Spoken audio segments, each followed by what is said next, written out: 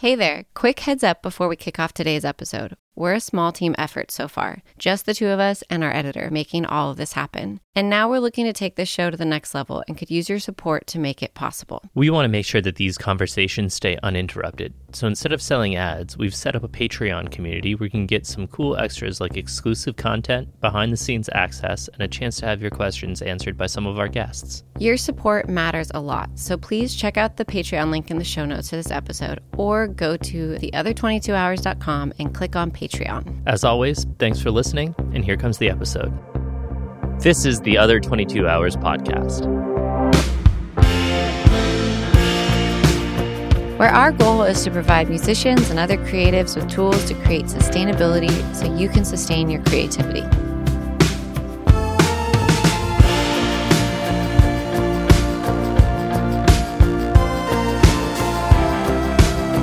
Hey, and welcome to this week's episode of the Other 22 Hours podcast. I'm your host, Aaron Schaefer-Hayes. And I'm your host, Michaela Ann. And since this show is not even a year old, thank you for being an early listener. If you are returning, thank you for coming back. And if this is your first time listening, thank you for checking us out. Yeah, for those of you that are returning listeners and know you already like the show, chances are you found out about us either via word of mouth or social media. So if you could just take a second and share an episode the same way you heard about it, it's a great way for us to get in front of new listeners. And the more listeners we have, the more guests we can get. And the more guests we have, the more ideas we can share back with everybody. Yeah, and we're not your typical music podcast. We are not trying to promote records or tours. We are wanting to talk to artists in their off-cycle times, the time when things aren't buzzing and super busy. And we focus on the behind-the-scenes tools and routines they've found helpful in staying inspired, creative, and sane while building a lifelong career around their art.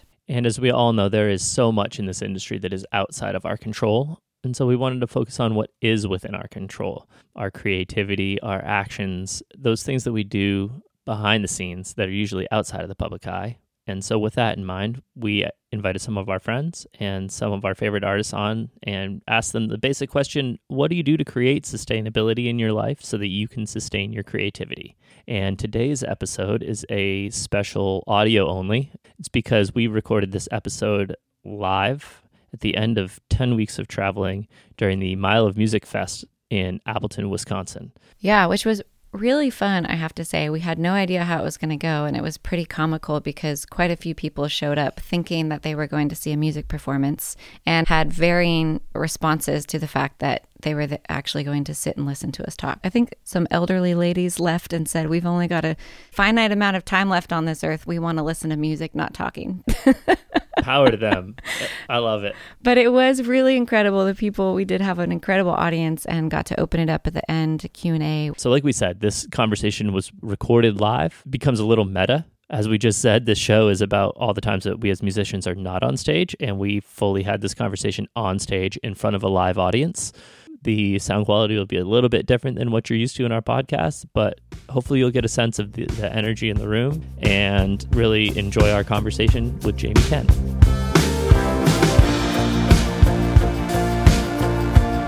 Today's guest, I had to make a list because he's so prolific. He is a singer-songwriter.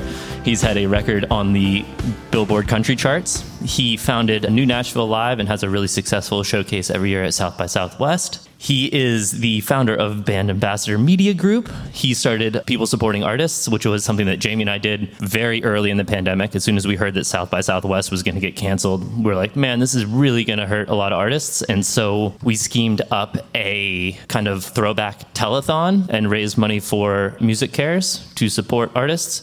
We ended up raising, I think it was $17,000. Something like that, yeah. And he has maybe the most interesting pandemic career pivot where he joined with Smoke-Free Cities of America and started Musicians for a Smoke-Free Tennessee and helped usher through legislation to bring Tennessee into the 21st century and allow municipalities to ban smoking in public places because it's really hard as a musician.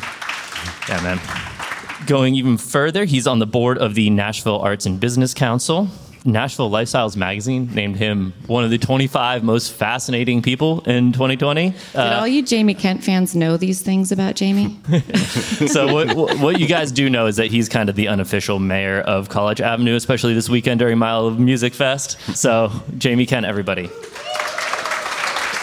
I'd like to note that the year I was named most fascinating was the year they took off from most beautiful. So. Oh, man. Okay, so for anybody who is confused of why you're here, this is the first ever live podcast taping at Mile of Music. Yeah. So we're going to have a conversation, and at the end, we're also, for the first time, going to open it up for questions. So you guys can be a part of this conversation. Also, we kind of balance each other as hosts because I always want to talk about the deeply personal stuff because that informs everything. So also, Jamie became a father in the last year and a half. Yeah. Otis is 15 months. Yeah. And we've known each other for almost 10 years at this point. We met because we both opened for Brandy Clark in separate cities back to back, but we met Brandy's guitar player and he introduced us to so many people in Nashville, and now we're family friends. Kind of crazy. Yeah. Michaela mentioned she likes to talk about the personal, emotional stuff, and I like to just get down to the nitty-gritty, like tools, like, hey, what do you actually do? So we figured we'd start there. For everybody that's going to be listening to this later, Mile of Music is a 4-day festival. There are, I don't know the count, maybe 50 bands here, and every artist plays like 3 or 4 shows over the time of being here. And then if you're the mayor of Appleton for the weekend, like Jamie is, you also are doing early morning podcast interviews, you're doing radio shows, you're guesting on a ton of sets. You're golfing. So I just wanted to start with, like, how do you do it? You've been here for a bunch of years, so what's your secret to, like, keeping it going? I've been blessed to have a different battery than some folks, I think, and I feed off of other people's energy. And I've been this way since I was a young child. I'm an only child, probably a bit attention starved, and that's probably why I became an entertainer, because just to say, hey, look at me. Started with mischievous acts when I was younger and eventually got a bit responsible. But I've always loved to keep busy, and I don't like having free time. So yeah, I think that the key for me has always been to work really hard and then rest really hard and make sure I give myself that time to not talk to anybody, to clear my head, to recharge, so that I can then go and be on 100% and be in the moment and present and soaking up those things, because they're so different and fun and exciting for me that it's easy to like constantly be thinking about the next thing. Then you miss the thing that you were just doing. And so really trying to be present with the things as they're happening and appreciative of them. That's the best way I can describe it. Do you have to build that into a weekend like this? Do you have to go take an hour or whatever? Or do you just charge through this weekend and then do that at home? Now, generally, I spend 1 hour a day in my underwear watching SportsCenter to not think about anything else. Yeah. And then come back out and put the clothes back on. All right, let's go do this. Yeah, I think that's really important. That's something that both Michaela and I have learned over the years, is it's okay to go to your room and pull the curtains shut and sit there in the middle of the day for a few minutes just to like get recentered. And yeah, if you're not taking care of yourself, it's hard to then put that energy back out to everyone else and take care of them, or just give the energy that people come to expect of you in that way too. Have you felt your kind of like pace of being able to do this stuff change over the years? And also, you did spend a long time touring heavily, and you're pandemic, and then since pandemic, you've really scaled back on touring. Was that intentional? Yeah, it was. To me, it was always, I've tried to be really honest with myself and do periodic gut checks every 6 months along the career, really trying to define what success means to me or what check boxes I'm trying to hit in my career. And I felt like I had hit a bunch of the things that I really wanted. Those things, while they externally, like charting on the billboards, might feel like you've made it. Realistically, it's like I'm not on a bus or anything. I'm still in a van. It's still grueling. That's when you sort of like, okay, what is success and where am I reaching it? And to me, I started defining it as what's my impact like on other people. And about half of my shows had significant impact, like these experiences here at Mile of Music. And the other half were bar gigs to pay the mortgage. And those didn't, I feel like, have a ton of impact, but they impacted my ability to settle down and raise a family or do other things that I wanted to do. And so that's when I started consciously pulling back those things and launched my other business. And as that grew, I was able to pick and choose and really go out and do the things that I felt like had the highest impact and filled my cup in that way. Yeah, I love all that. I talk to people a lot about the 80-20 principle, which I don't know if you're aware of that, but specifically, yeah. So for those of you who don't know, it's basically a system of prioritization. It's this theory that 80% of outcomes come from 20% of your effort. It takes a lot of doing a check on everything that's going on and all of these outputs that you have in your life and really tracking the progress of like what has the biggest input.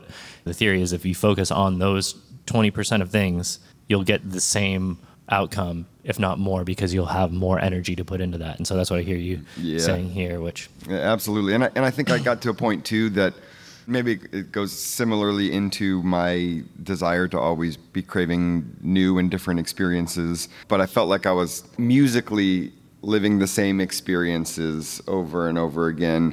And I was personally ready for new challenges and these things that are a different chapter of life that I felt like I was missing emotionally and wanted those things. So I think that was another conscious decision there. Can you share what your idea of success is right now, and then what your idea of success was maybe when you were 25? My idea of success right now is like impact on my community. And I think consider my community where I live, where I'm from, and like my group of fans that have been part of this journey as well. That's my number one thing. Is am I impacting and making the world a better place or making people's lives better in some way, spreading joy in some way? When I was first starting, it was definitely like, I want to be the next Bruce Springsteen and be on a bus and play giant crowds, and like that was it. And you find like you hit these things and you're like, oh, I did this thing I set out for, and it didn't necessarily rocket ship my career up. And then once you get behind the curtain and you're like, oh, sometimes people just get lucky, and it takes 10 years to get lucky. The band Lake Street Dive is like a great example of one of the greatest bands out there. And they were playing small bars for years and years, and then it got one viral video.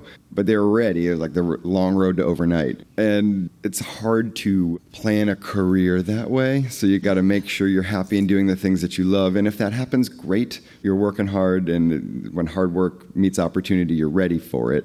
But especially now more than ever, success for people is through TikTok and Spotify streams. And to me, I'm like, I can't spend 4 to 5 hours a day focusing on that. I will be an unhappy human. So I'm just going to focus on the parts of the music industry that bring me joy and allow me to spread joy. And that's probably not in the cards for me, but I can still feel fulfilled and successful by coming out a handful of times a year, playing shows, still creating music, still releasing music, still writing with people, and then have an impact by using my voice as an artist in different ways to hopefully help fellow artists in my community that way. In a lot of these conversations, there's like a shift that I think happens for a lot of artists as you get older, transitioning between this quantifiable judgment of success. And I feel like that's harder than ever today because we have all these seemingly usable metrics with Spotify, all our streaming numbers, our social media numbers, and we think those things tell us who's successful. And like you said, as you get further along, you start to realize, oh, there's a lot of stuff that can be fabricated, and a lot of stuff I start to notice that friends on all levels have the same feelings. If they've got 100,000 Instagram followers and are selling 500 tickets a night, it doesn't feel like enough because now it's about the next level. And it's the same for people who are selling 30 tickets a night and have 10,000 followers. And it's that like transition of, and I think this pertains to life in general, of starting to shift towards what does it feel like versus how do I judge or how are other people judging if this is of value by some number system. Yeah, I think it takes a painful amount of self-awareness to have those gut checks and like really figure out why you're doing this or why you're playing music. Because oftentimes at the root of it, it's ego. And when you get down to that, you're like, oh man, am I harming family or friends by just doing something that's really self-serving? Are we all narcissists? Right. Mm-hmm. And so I think that's like, if you can, at least for me, trying to pivot into like, is what I'm doing making other people's lives better. Is a song impacting one person in some way? That's why I'm doing it. And it doesn't matter if it's 100,000 people, as long as it impacts that one person. Yeah, one thing that I really admire is seeing you over the last few years shift that towards a more broader approach, both with people supporting artists. We started with there, and then of course Smoke Free Tennessee, and now you're on the Nashville Arts and Business Council. And I just want to hear your take on how organizations like that, how communities, how governments can support artists. Yep, whether it's business or government, I think art and music are things that make our communities better. They make our kids smarter. There's like science that if kids get into music at a young age, they do better at math and science. But oftentimes it's an afterthought, right? It's STEM and it's missing arts, right? So like, no, let's make it STEAM. There are ways you can do it, and there are great case studies. Countries. Canada has an amazing program that it funds and supports musicians to go record and tour. I remember encountering them on multiple occasions and being super jealous because these musicians were flying everywhere. And we were the same level. I'm like, how do you guys afford to do that? Oh, the government of Canada gives us a grant. I'm like, what? Dang. Yeah. That's been a big thing that I have been speaking about and championing over the last couple of years in Nashville. So we are Music City. We own the trademark of Music City. Our industry generates like $16 billion a year in economic impact for the city, but there are none of those support systems for the creative community. We have the highest concentration of musicians in the country living in Nashville, but we have none of those grants. It's like, oh, you're lucky to be here. Good luck. And there's lots of gigs, so enjoy those gigs. Hope you get your number one. Right. Yeah. And so that's been something that I think is a big opportunity to change. And I think that there's an appetite for change at the local and state level, but it requires musicians being persistent, organized, thoughtful, and strategic in what we demand and ask for. And oftentimes we are not. You will often see a musician take to Twitter angrily about a cause, and then the next week they're back on the road and you forget about it. To pass legislation to change people's lives usually takes a couple years, and it takes tons of emails and meetings and persistence and not going away and demanding a very specific thing that you want changed. And so that's an opportunity for us as creatives. Even this recent Nashville election for the mayor, I try to highlight for people that, hey, there's 100,000 of us that live in Nashville, and 100,000 people voted in the last mayoral election. So we could elect the mayor if we are organized and they're supporting creatives. We're not organized yet, so we didn't, but that's the kind of thing we can build towards and ask and give people specific things, because especially when it comes to city government, everyone supports the arts and wants to support the arts, but you have to make it easy and clear for them to do so. A lot of times you got to do the work for it and say, hey, this is what we need.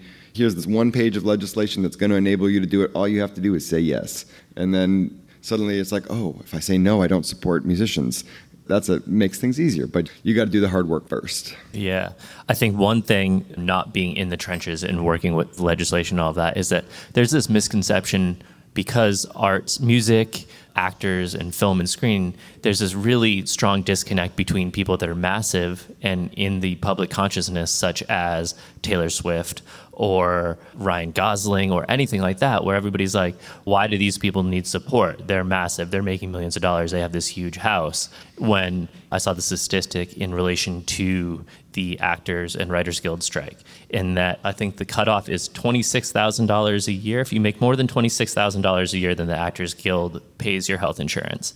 And it's something like 80% of actors do not meet that threshold. So the people that are striking, it's not Angelina Jolie that is striking right now because she's not getting paid. It's the millions of other actors that are there that are working day in and day out and not getting any money and getting presented with facts of, hey, yeah, why don't we just come? We're going to pay you for 1 day of work, and we're going to scan your body image, and then we're going to use AI to use you as an extra for eternity, and we have the rights to that. And people are in a position where they're like, I need to pay rent, so I guess that doesn't sound so bad.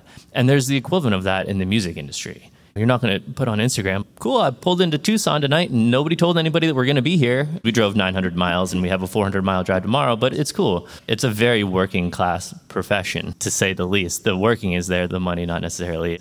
And so I think it's really raising the public consciousness of the majority of the musicians are barely getting by. And like, we're out here because we're fueled by passion, we're fueled by all of that. And like, we generally need this support. The episode that just came out this past week was episode 25, and it was with a singer-songwriter named Kaya Cater, who is a great writer and banjo player from Canada. And we talked a lot about grants. And I think being an American, there's this misconception about grants and federal money on being, if you get these handouts, then you're going to be lazy. You're not going to work so much. And she very explicitly said it's the exact opposite. It gives you the time to sit and focus on your craft and really have the headspace to create. It's a conversation we had a lot of times on this show where there's a really big disconnect between the amount of effort that goes into writing a song, recording a song, putting out a song, and then you multiply that by 10 to 12 for a record. We were talking with BJ Barham from American Aquarium, and he had the great analogy of a cabinet maker. Nobody's going to buy your first set of cabinets, but you're going to keep getting better, and you keep going to get better, and they're going to pay for that. That's massive amount of time and investment that it takes to do that. And for some reason, that's expected when you see craftsmen like woodworkers and all of that. People don't want to pay 99 cents for a song. So it's a big disconnect there. Well, I think that it's important to highlight, as we sit here at Mile of Music, that there are places that are breaking that mold and recognizing that and Absolutely. Supporting them, and they're really successful. Mm-hmm. And Mile of Music and Appleton are one of those places, and that's a reason that artists flock here and come here. The Appleton Community Music, the fund there that supports and brings artists and puts us up for the weekend and feeds us. Those are things. Also want to highlight offers massages, haircuts, hearing checks, molds, what Mile of Music does for musicians is really incredible. And what the community of fans who come here, it really highlights the value of also local and regional artists, because I think that can be the disconnect of working class musicians who are not Taylor Swifts. Are we needed? Because we have access to all this music, to catalogs of our major pop artists that we love. So why do we need small, local, regional acts who are lower middle class playing small clubs? I think the challenge is understanding that it's a whole ecosystem, that the bottom really needs support as well, and that connecting the dots of how valuable music is, like you said, all the science behind showing how helpful it is for developmental stuff for children, but also for aging people. There's so much information about how people with dementia and Alzheimer's, the last thing they forget are songs. Mm-hmm. You play someone a song who has late stage Alzheimer's and they've forgotten the names of their family members, but they can recall every word of their favorite song from their teenage years. Helping brain recovery. My mom's recovering from a stroke, and I just got her started in voice lessons, and all of the help that music does for your brain. I think we can forget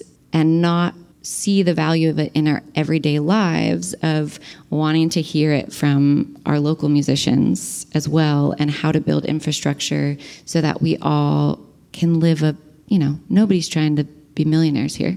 Yeah. Well, I think, like you said, the ecosystem it's really spot on too, because we need y'all just like you need us, and together we create this experience. Mm-hmm. And maybe it's just something in the Kurds that makes Appleton special and that creates this thing. But I'd like to think that there are people that feel this way across the country and that see Mile of Music as an inspiration for what they can do in their community similarly. But it takes a lot of work too. You get back to whether it's passing legislation or making an album, you got to really want it, and the community has to want it. And that's the thing that I've always been inspired by here, is the buy-in on every level of the community into something like this. That's required.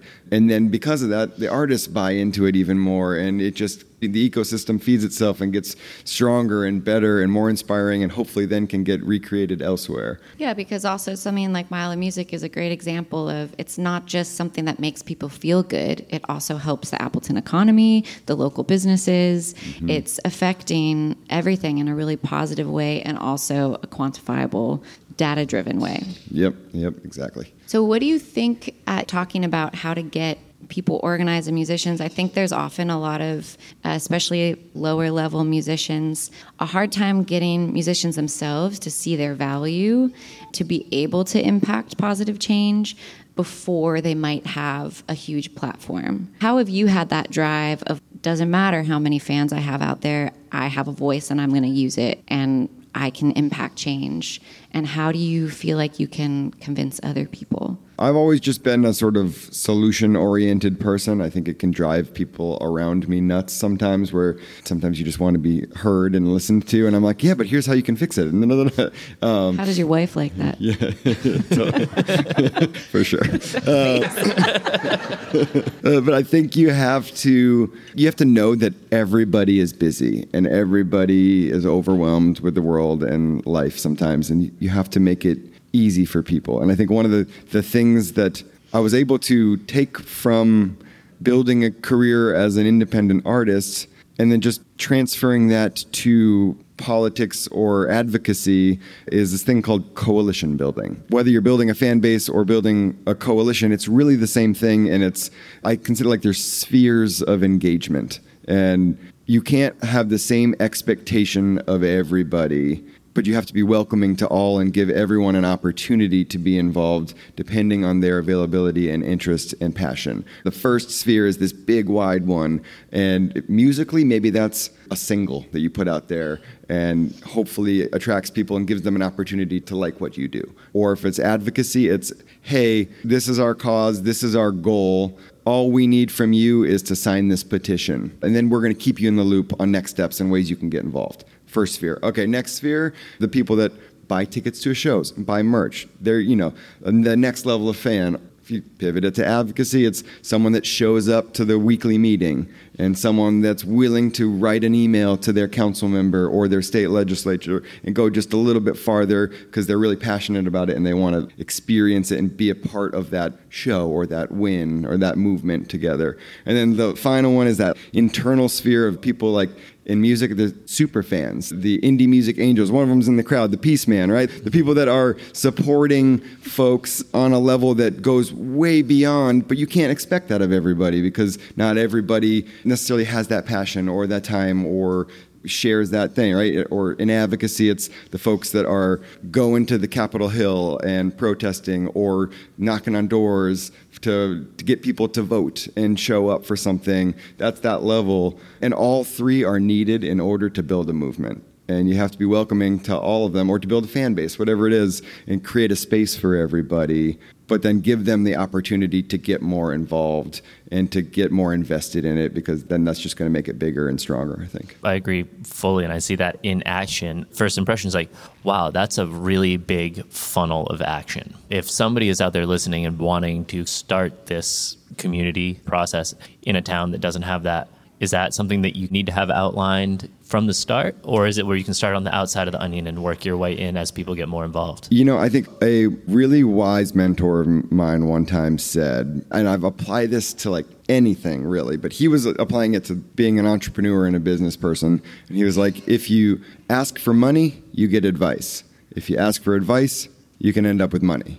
And I think that is something that you can apply to this. Is like, if you have an idea and you want to make change, look around, because chances are someone is doing it somewhere else successfully and they're willing to help you get off the ground. My door and email are always open. If someone wants to make their community smoke free, hey, I got the playbook. I'm happy to share it with you. Mile of Music, I have a feeling if someone else was like in another community on the West Coast was like, hey, we want to recreate what you've done, I'm sure that Dave and Ian and them would open up the playbook and help them with the first 3 steps to do it. And so don't be afraid to ask for advice, because people that are out there doing it want to see other people doing it too, and generally have done a lot of work and outlined plans and pitch decks and all those things. And a lot of people did that for me, and I consider that paying it forward and want to turn around and help the next person up and do the same thing. Do you have days or times when you get discouraged by music career stuff as well as government lobbying advocacy stuff separately together? And if you do, what do you do? That's a great question. There are certainly days that are discouraging with anything, right? But you got to know that that's a balance of life and a balance of things, and you got to have those in order to appreciate the good ones. For me personally, outdoor time is when I can get centered again, and it's time with my son, things that like bring you back. You can get so down a wormhole of what's the most important thing in the world, and oh, there weren't enough people at that show, and oh, I can't believe it, my career's over, or oh, this legislator told me no, and I could have sworn he was going to be a yes vote. ultimately, what really matters most is your family and the beauty around us. And like, if you can come back to the center on those things, that's the most important thing. Everything else is great and inspires you and keeps you going. But if it doesn't happen, that's okay. There's another thing. And I think it's different for everybody. I think zooming out can be really hard because it's a weird balance, because you want to feel like you're in the now and you don't want to be anxious about your past or your future or whatever. But then it's also really challenging to remember that the now will pass. And the now, maybe you play like the worst show of your life, but your career's not going to end. And I always have to try and remind myself that a few years from now, I probably won't remember this show, or maybe I will because it's so monstrously bad. I just ran into somebody upstairs who was like, hey, we played a show together like 6 years ago in Denver at the High Dive. And I was like, oh, was that the epically horrible show on a Tuesday night that I was in tears when I walked off the stage? This is one of those shows where you drive 15 hours and you're like, oh, cool, nobody told anybody that we're going to be here. This is great. But you know what? I've played a million great shows since then and have had some incredible experiences that if I had let that one bad show make me feel like this was determining my value, my career, and my trajectory, I would miss out on a lot of incredible stuff. But it's really hard to remember that and keep a sense of humor. You guys mentioned it earlier, and I almost can't believe that I'm going to make this metaphor right now, but I feel like golf is a perfect example of this. And a strange amount of musicians play golf, and now I'm starting to wonder if this is sort of why.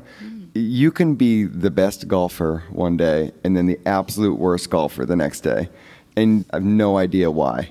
And you just got to be, you know what, I'm out here, it's beautiful, let's just be mindful and have fun with some friends. That's what it's about, because otherwise there's going to be the worst shots and the best shots, and sometimes it's the way you're standing and you didn't even realize. But it causes you to be mindful of these little nuances that can ruin your day or make your day the greatest day. But in the end, you're going to have both those things. They're always going to happen. And if you can steady the course and just try to enjoy them for what they are, feeling something is better than feeling nothing. Even if you're walking off stage in tears. I think so, because then when you come to Mile of Music and you play to a full stage, you're like, oh yeah, this is why I do it. This is it. Mm-hmm. But if you didn't have that awful one as comparison, then you'd start to get like, oh, this is, you just have that expectation. That's crazy. No, I mean, it's full on. I'm a horrible golfer. Luckily, I'm a way better musician and producer than I am as a golfer, because I probably wouldn't be sitting on the stage otherwise. But my minimal understanding of golf is it is so comparable, where you do X, Y, and Z in your swing and in your preparation, and that's in your control. But as soon as you hit the ball, who knows, all of you that actually play golf are like, man, this guy really knows nothing about golf. But that's what it's like for me. And I can totally see that. And again, that's like a strong basis for why we wanted to start this podcast and have these conversations, is that the majority of the music industry is completely out of your control. We can't make people show up in the room. We can't make people buy our records. The thing that we can do, what is within our control, is our creativity, our inspiration, and the art that we make and the art that we put out there. One common thread through all of these conversations is the more that you focus on that, on your art and what you're putting out and your intention behind that, the more successful you can be, because that is in your control. In any situation, when you feel like you're outside of your control, it's a really nerve-wracking, anxiety-inducing situation. Yeah, and I think in a time when there are 100,000 plus songs being uploaded a day to Spotify, focusing on writing the best song and producing the best song you possibly can, that's probably your best chance at finding that success too. It's going back to the beginning, and how are you going to distinguish yourself from the masses? Well, great songs generally find their way to a place, whether it's live or on an album or in someone's heart. And I think that gets back to impacting people and why we write songs to begin with, whether it's therapy for ourselves or therapy for someone else in some way. You do that and then it just starts to spread, I think. Yeah, and going back to, as we were talking about that earlier, in the community and the snowballing effect,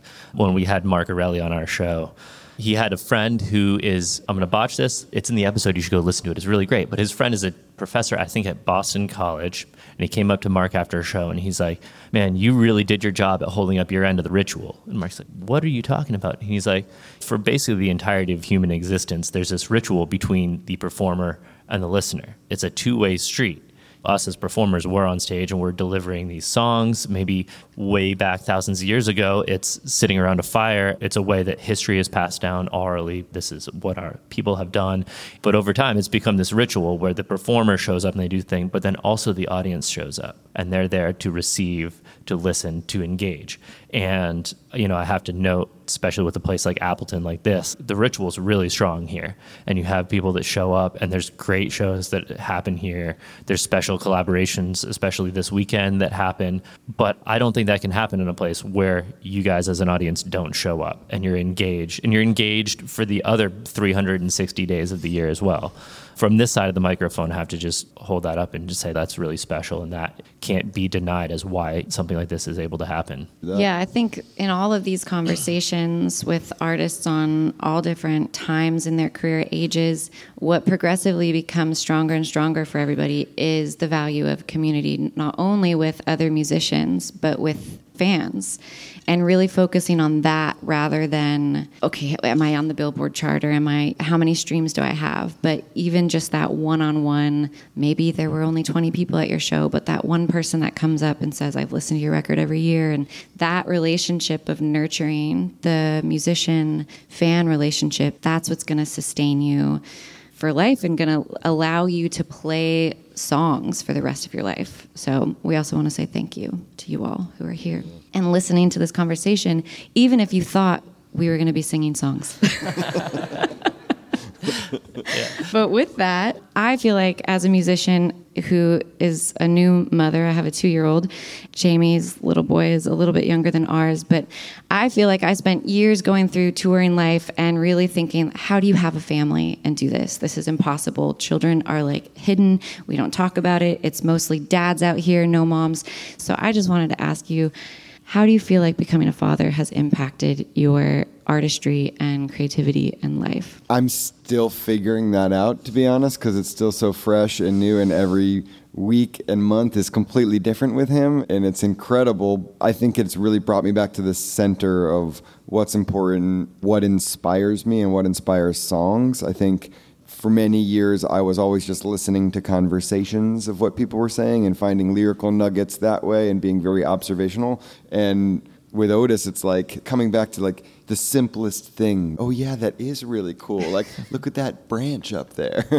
And it's caused me to be more mindful and more exhausted. And so my ideas are probably a little more loopy too. But I haven't toured a lot with him, so I don't think I can speak yet, but I will say that it's reminded me of the importance of music in someone's life. For the first 6 months, I played him a morning medley and an evening medley, and there would be a song of mine in there, but then it was a lot of just classic, timeless songs that you're like, I hadn't played or thought about since I was a kid. And you're like, oh yeah, this is just bringing this human joy and probably changing the way he thinks in ways that I don't even know about. And that's fundamentally, again, the importance of music and the importance of why I'm lucky to have learned to play music and can give this to my son. And ultimately, at this point in my life, that means more than anything else. That's awesome. Does he still like to listen to you sing? He does, but he just started walking and is also kind of a little madman. So I start playing generally, and he's like, gets really excited, runs over, and then just puts his hands on the guitar. Yeah. And the sound stops. Georgia now says, Mama, no. She used to love it, and now she's like, Mom, no. Dad. Yeah, wants to hear me sing, which is horrible. Yeah. That's awesome. Yeah, Otis is also obsessed with Miss Rachel. Oh, yeah. Which she came about middle of the pandemic on YouTube, like the most lo-fi children's stuff. Makes it in her one-bedroom apartment in New York City. Yeah, and it's like with a green screen. I think her child was developmentally delayed with speech, and so she wrote some songs to help him learn to talk. And every parent our age is, oh my God, Miss Rachel, she saves our lives. She's the best babysitter there is. Except our child is like an addict. She doesn't watch it that much, but she learns so much. She sings all the Rachel songs to get herself to go to sleep. It's really amazing. Yeah, we'll put her to bed and we'll just hear like talking from the other room. We listen in on the monitor. She's just straight up singing songs. Sticky bubblegum. Yeah. Yeah, she is the reason why we're going to be able to do this 11-hour drive home to Nashville tomorrow without really much delay. Yeah. Okay, well, we would love if any of you have questions. We'd love if you would speak into the microphone. Or Yeah, if you wouldn't mind, we're going to do this city council style. So if you'll come up here, we got a microphone over here now that's on board. Please let us know your address and district before. Good morning. Good morning. The idea I had, you stimulated some conversation about the musicians not getting compensated on a regular basis. What about the thought of, I'm not saying you go union, but something, using the example of the Mile of Music, South by Southwest, the big shows that attract and greatly impact the local arena. Good luck getting a room tonight if you just rolled into Appleton. It ain't going to happen. Right. Yeah. Somebody's benefiting from that.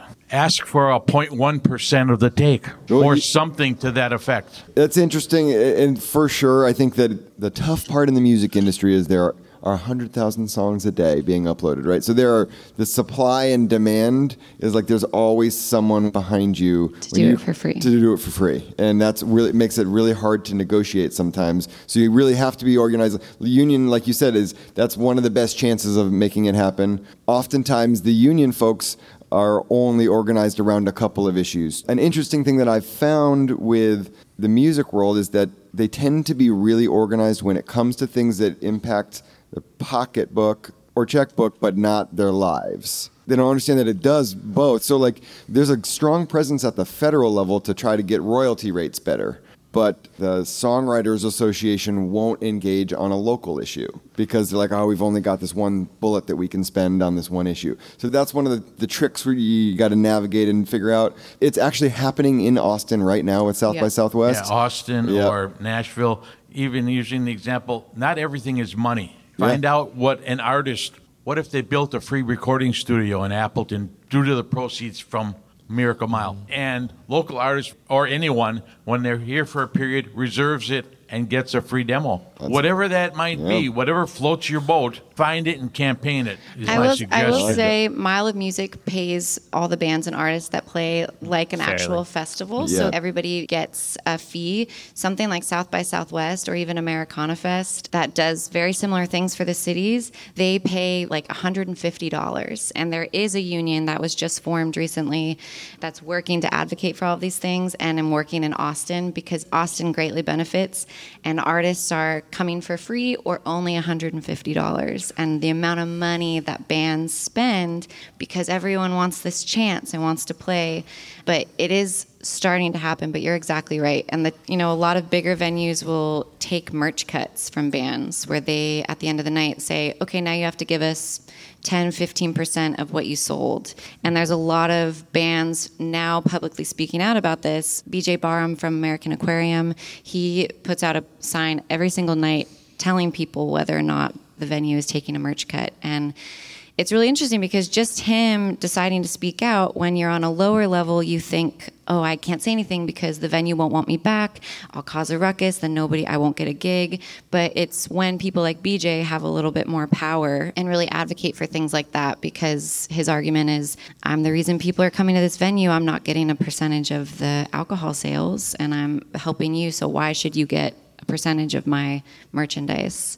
Again, the premise of this podcast is to bring to light a lot of these things that people don't know about and don't talk about. Yes. It's a great segue into, can you just talk a little bit more about Appleton Community Music and that it is a nonprofit and always accepting donations to help their artists? Yes. Absolutely. That's the brilliance of Mile. They have created this arm to specifically support us and bringing us here and paying us fairly and putting us up at hotels. And forever it was just coming from Mile and their willingness to do that. But now they have this 501c3, so you can do it and you can write it off. Look at that. It's perfect. And they got the little dip machine, so just put that credit card in there. Dip away. Yeah, I grew up in Maine in a small town called Waterville, and we have a film festival in town that brings people from all over the world now, and they operate the same way. There's the Maine Film Center, which is a nonprofit organization that is able to get behind this. And where I grew up, it's a former mill town. There was a paper mill in town until I was about 2010, and that shut down, and the town basically just cratered after that. And there's a college in the town, but it's nothing like Florence. It's a much smaller school, and they've actually started to buy up buildings downtown and try to help spur revitalization, just to be able to have a town to attract students and to attract faculty. The beacon that started that was this film festival and was this nonprofit organization that was able to raise money to support these actors and these artists to come through town. It's a rare thing to have something like that, and you guys are really lucky to have a nonprofit like that here to be able to provide culture and community in a space for that. Any other questions? You spoke about the ritual. I want to go back to that part of it. Please. To be on the receiving end of it. Is it enough for you to know that you delivered this message and your audience is engaged? This is our third festival. This one has been different for me personally. And there's been artists who have affected me to the point where it's going to change my life. And is it enough for you to deliver the message? And do you ever find out that you impacted someone? I do think it's enough, and it's the reason I think most of us come out here. I've always thought about like two tanks that you got that keep the engine running for music. And one is unfortunately financial. Just, is this doable? Can I support it sustainably? And the other is the filling your soul tank. And the empty venues drain it, and the mile of musics fill it. And I think we leave with our hearts and tanks full and are reaffirmed as to why we do this because of stories like that.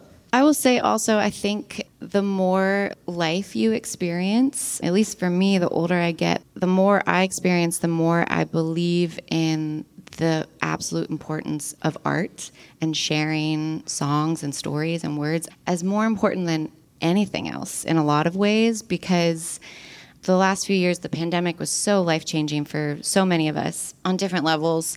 In our personal life, I became a mother. My mom had a massive stroke when I was 5 months pregnant. I experienced all this loss and life-changing stuff for the first time in my life, really. And it really made me rethink, do I want to try and have this music career?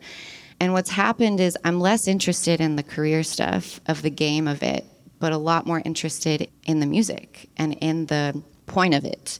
And like Jamie said, we don't know. So if I'm playing to 5 people, I might feel, man, that's rough. I wish the room was fuller. But if those 5 people, or even if one person in that room says, man, that line in your song, that made me feel less alone, or I had an experience like that. To me, that's what keeps me going. And I think of my role now as a songwriter and a storyteller and a performer as not being someone who's going around saying, look at me and let me talk to you. But I'm going around giving invitations to others to feel permission to feel vulnerable and to share in return, because I wholeheartedly believe that life is really hard for everybody at different times, and the only way to get through it is to understand that we're never alone in our experiences. And I think art has an incredible way to do that and to teach empathy and expand empathy that I don't know any other medium that can do that in the same way. Thank you for being here. Me too. I only learned of the podcast this morning when I was putting my schedule together for today. And I love the premise of it, this idea of being real and authentic and finding out more about the artist. So my question is about authenticity. Sometimes when you're more public facing, there can be sort of this pressure to be on all the time. So maybe speak a little bit to how you maintain authenticity. Sorry, I'm super nervous. In like You're doing great. public space. So for me, in a culture that just values youth so much, I'm 37 years old, and I've found it really interesting of just how much more comfortable and how much better in some ways life gets the older you get. And as a woman, I think it's interesting because I still have those internalized messages of, well, you're getting older, and especially because you have a music career, age it's a negative, which feels so contradictory to what the truth is, because the older you get, the more experiences you have, the more you know yourself, the better art you can make because you have more to say, more to draw from. And for me, being authentic in public has gotten so much easier because I think I've just fully exhausted myself from trying to anticipate people want me to be. And I just can't do that anymore. I think for a long time I've tried different things musically of maybe I'll be like the cool girl that plays like hardcore songs. And the reality is I'm very soft and emotional and also hard and intense, I would say at times. You can ask my bass player back there. Also Jamie's bass player. But what I want to talk about and what I want to share is deeply emotional stuff. In some settings, like that's cool or that's what people want, and I would really conceal it. And now I just am at a point in my life where I'm like, I just can't be any other way. And I think some of us might get to that at an earlier age. Some of us might not ever get to that and struggle. But I think time and experience of being on stage in so many different settings for so many years, playing big festivals to thousands of people, playing to nobody, playing loud bars, I've progressively become stronger in what is it that I have to offer? What is it that I want to talk about? What is it that I want to share? Because if I try to do what I think other people want, it's going to conflict with what the person next to them wants. Maybe it's going to be cool for this guy, but then this guy is bored and doesn't like it. You're never going to please everybody. I think just getting to the point of, oh, what makes me feel good? What feels like my mission in life and what I have to offer, and sticking to that. The last couple of years, especially after the pandemic, I've gotten really adamant about the culture at shows of talking during shows. I say something on stage almost every time, even if I'm opening for other people, if there's people talking in the audience, and it's pretty controversial, but I will say something of just say, I want to remind you that what it took to get to this place for me, for you, the money you spent to be here, the time you took to be here, the time it took me to be here on stage, and what's happened in the last few years to get back to live music. And I just ask that you take a breath, be present, and maybe give this a chance. See what it would feel like to just listen. I know you're having a drink and having fun and talking, but man, this could be a really beautiful moment. And I was on tour with the Wood Brothers, which are an incredible band, and we would play these beautiful theaters where the audience was silent. And it was so incredible as an opener because you're going out there, nobody knows who you are. And then we would play like a Friday night huge club, and the bar's in the room, and people would be so rowdy and drunk. And I'd go out there with my acoustic guitar and sing emotional songs, and there would be people talking, and I would say that. And I remember a guy came up to me afterwards and was like, thank you, because I was one of the assholes talking in the back.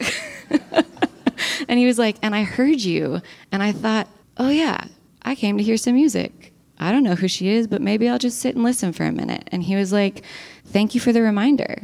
I wasn't scolding him. I just was like, hey, we're here. 3 years ago, I never would have done that. I would have been terrified. I would have felt like maybe if I was better, they would just quiet and listen to me. I don't believe that now. Now I feel like we need reminders.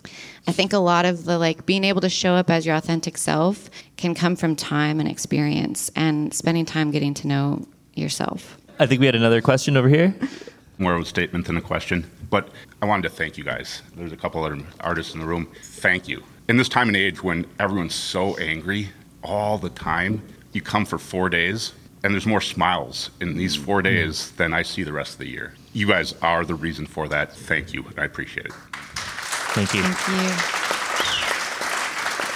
you. And I think that's one of the great things that music can do, right? Is it can bring us together and remind us that the rest of it doesn't really matter, and let's get back to just being neighbors again that can connect over things like music and be happy. Yeah, we have a lot more in common than we're led to believe. Yep. So thank you all for taking your morning, bringing your coffee down here and sitting with us. We promise singing later. Thank you all so much. Thank you.